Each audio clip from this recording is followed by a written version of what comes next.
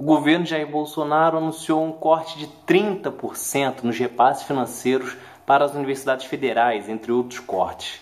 A medida é um golpe violento na educação brasileira, como mostraremos nesse vídeo. É Pilatos lá na Bíblia quem nos diz, e também faleceu por ter pescoço o infeliz autor da guilhotina de Paris. As primeiras universidades no Brasil, elas eram basicamente privadas e atendiam a interesses das elites. A primeira federal mesmo só foi nascida em 1920, que é hoje a UFRJ. Ela surgiu após os movimentos literários exigirem que o poder público tomasse uma atitude, e abrisse um pouco mais as portas para as universidades. 14 anos depois surgiu a USP, que tinha como iniciativa participar, se envolver do universo político através do campo da ciência e não com as armas. Foi exatamente esse espírito político, contestador, que anos depois seria perseguido pela ditadura militar. Só que além dos debates e questionamentos, as universidades também são lugares de pesquisa. Sempre que você ouvir alguém comparar custos de universidades particulares e universidades federais, saiba que as universidades federais no Brasil são responsáveis por 95% das pesquisas científicas dentro do país. Das 50 instituições que mais publicam pesquisas no Brasil, que são vacinas, coisas que podem melhorar a sua vida, 36 são universidades federais, além de um instituto técnico federal. Essa é a diferença gritante entre o custo da universidade federal e as universidades privadas. Afinal, as universidades privadas não investem em pesquisa, elas não investem em coisas que podem melhorar a sua vida diretamente. E se você acha que isso acontece apenas com uma galera privilegiada, saiba que você está muito enganado.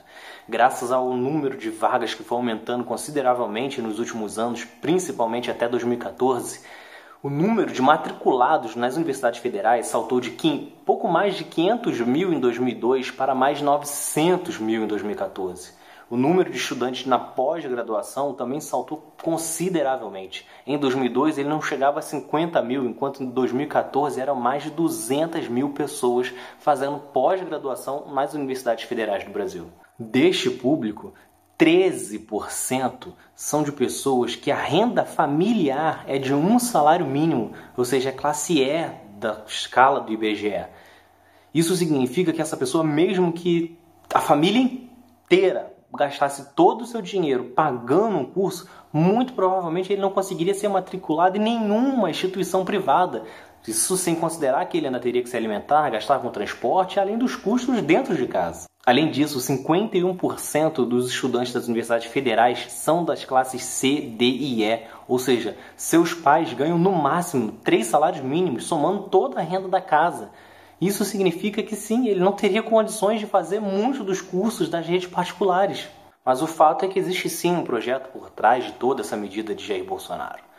É um projeto de destruição. Afinal, Bolsonaro encontrou nas universidades o seu maior foco de existência, onde as pessoas não queriam ele de forma nenhuma porque sabia que ele não tinha preparo para o cargo. Isso, somado aos interesses das instituições privadas que querem ter o domínio total do ensino superior no Brasil, faz com que isso seja uma combinação extremamente perigosa e coloque a educação brasileira em um navio prestes a afundar. Com essa medida, as universidades federais podem sim fechar as portas, afinal tem universidade com corte de mais de 100 milhões, isso inviabiliza pagar contas básicas como luz e água. E não acredite nessa história que o dinheiro vai para a educação básica, afinal ele também cortou desta área mais de 900 milhões. Para completar, também não acredite nessa história de crise econômica. Afinal, enquanto ele reduz 2,2 bilhões dos orçamentos das universidades federais, ele está liberando 40 milhões para cada deputado que aprovar a reforma da Previdência. Em uma conta básica, sabendo que precisamos de mais de 300 deputados para aprovar a reforma da Previdência, isso terá um custo de mais de 12 bilhões, o que dá para bancar as universidades federais durante todo o mandato de Jair Bolsonaro. Mas é isso. Elegeram o inimigo número 1 da educação.